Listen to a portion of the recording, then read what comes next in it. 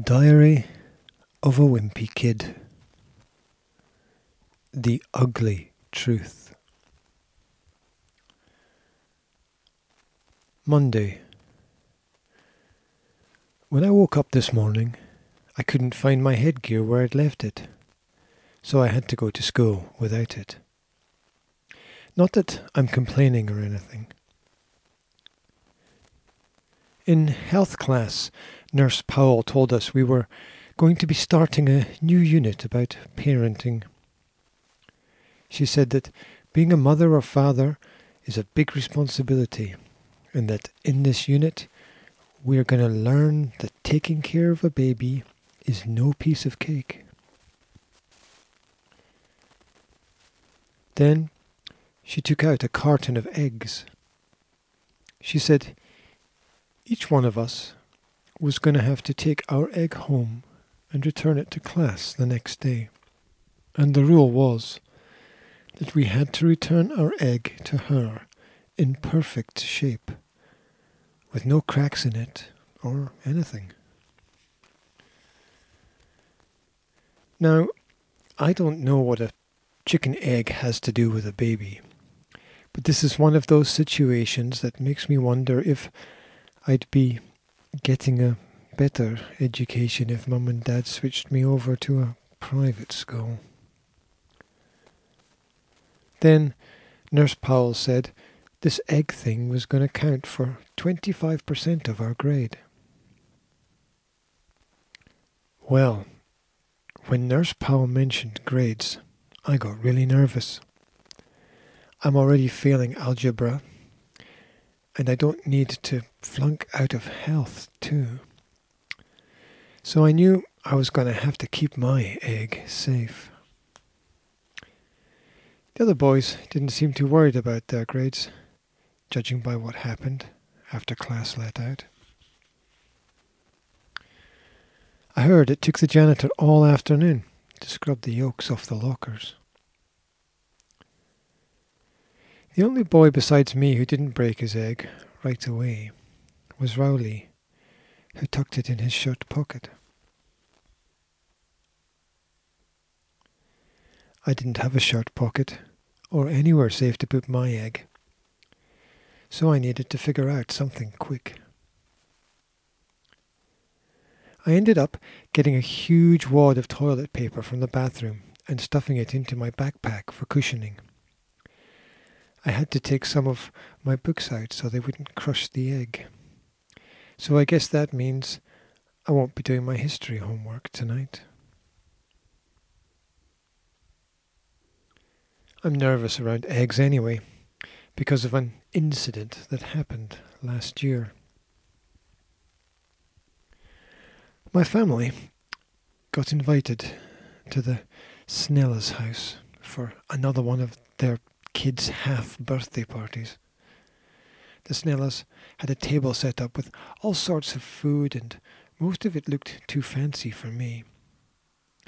But I knew Mum would think it was rude if I didn't put something on my plate.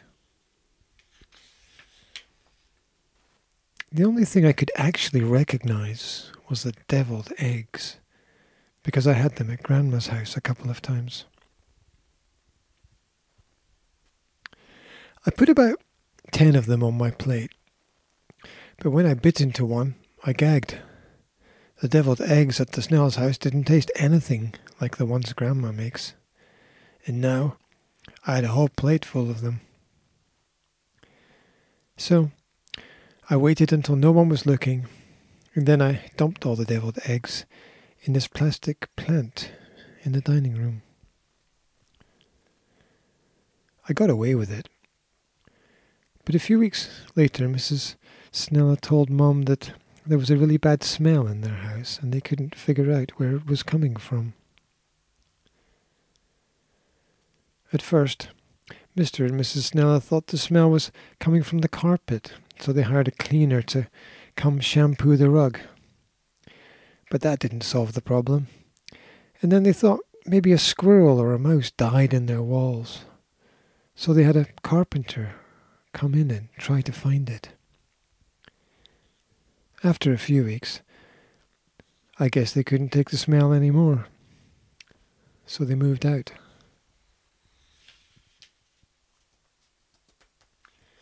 And I have to admit that I felt a little bit guilty when I saw they were taking their plastic plant with them. Ever since, I've been trying to figure out how to sneak some deviled eggs into Fregley's house.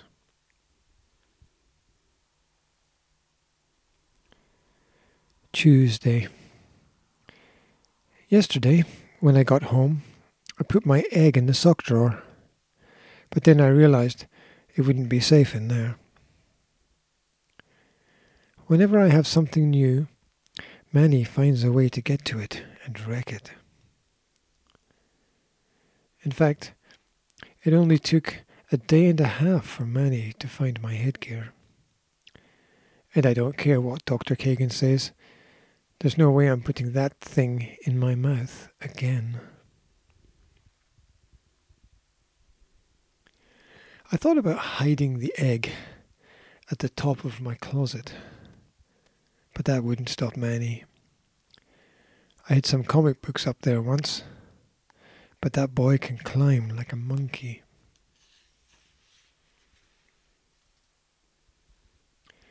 What I realized is that the more work I put into hiding something, the better chance Manny has of finding it.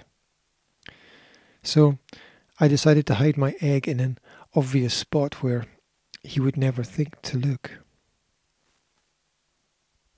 I put it in the refrigerator, on the second shelf. But this morning I opened the refrigerator to get my egg, and it wasn't where I left it.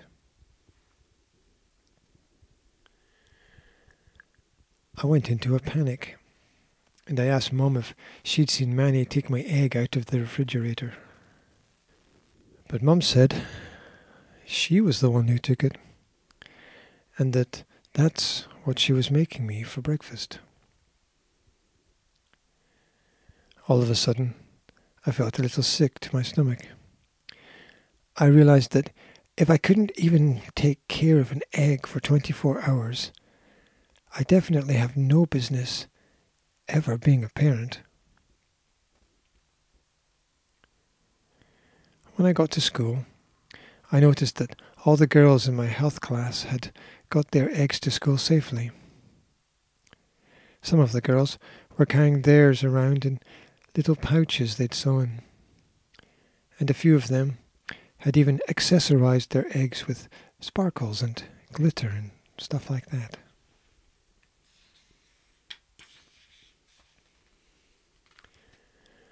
I'm pretty sure the point of the lesson was to teach us how hard it is to take care of a baby. So I don't think the girls were really getting the message. I was thinking about swiping Rowley's egg when he wasn't looking and passing it off as my own. But he had drawn all over his in crayon, so that wasn't an option.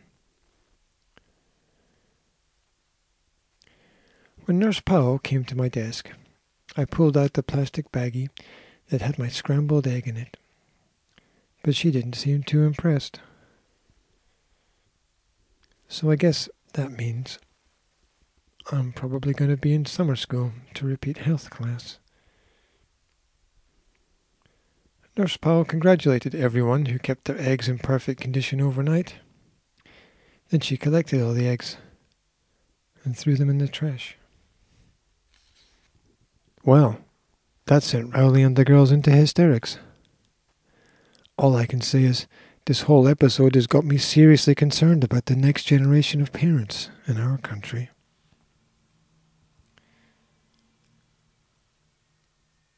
Friday. This afternoon there was a knock at the door, and when I opened it, I was pretty surprised to see Grandpa standing there.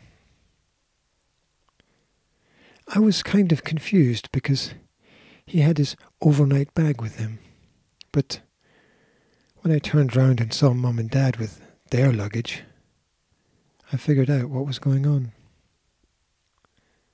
Mum and Dad said they haven't been able to spend a lot of time together lately, so they decided to go on a romantic weekend getaway. They asked Grandpa to come by and watch us while they were gone. I wish they didn't have to go and throw the word romantic in there, because that part was definitely too much information for me. Mum and Dad don't trust me and Roderick to be home alone, because the last time they left us on our own, Roderick had a huge party. Whenever Mum and Dad go away, they usually leave us with Grandma, but Grandma's on a cruise with her friends, so that's why we got stuck with Grandpa. Mum and Dad don't give us any advance warning when they go away. For their anniversary, we didn't even know they were gone until they called. The last time they left us at our own house with Grandpa was when me and Roderick were really little. I don't remember anything about what went wrong that week, but I do remember that he dropped me off for t-ball practice at the wrong time and at the wrong field. I don't think Roderick was crazy about the idea of having Grandpa as a babysitter, because the second Mum and Dad left, Roderick took off. Unfortunately, I don't have a van or a driver's license of my own, so I was stuck with Grandpa and Manny. Manny went straight to bed, even though it was only 4:30 in the afternoon. So that left just me and Grandpa. Grandpa made grilled cheese sandwiches with the crusts cut off for dinner, which I haven't had since I was really little. We watched some TV, but then at 7, Grandpa shut it off and asked me if I wanted him to read me a story. I haven't had the bedtime story since I was in kindergarten, but I didn't want to hurt Grandpa's feelings, so I just went along with it.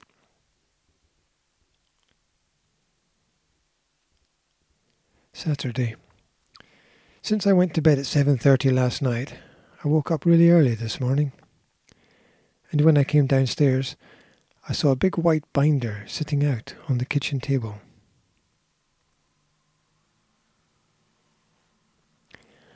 All of a sudden, the grilled cheese sandwiches and the story and the early bedtime all made sense. Grandpa was using the manual that Mum had made for him the last time he took care of us at home. And that was 8 or 9 years ago. I flipped through the pages, and sure enough, it was filled with instructions for how to take care of us when we were little kids. And at least 95% of it was totally outdated. Some of the stuff in there was actually pretty embarrassing. I'm just glad I found the manual before Roderick did, or he'd never let me hear the end of it. The manual was an A to Z book, and I flipped to the page with T on it, and here's what I found. T is for television. The boys may watch up to 30 minutes of educational programming a day. I don't think I'm going to survive a whole weekend with Grandpa if I'm not allowed to watch a lot of TV. So I just ripped out the page and drew up a new one. T is for television. Gregory is allowed to watch as much as he likes. Then I realized that the S page was on the back of the T page, so I had to replace that one too. S is for spanking. It's what you should do to Roderick if he ever leaves the house without first asking.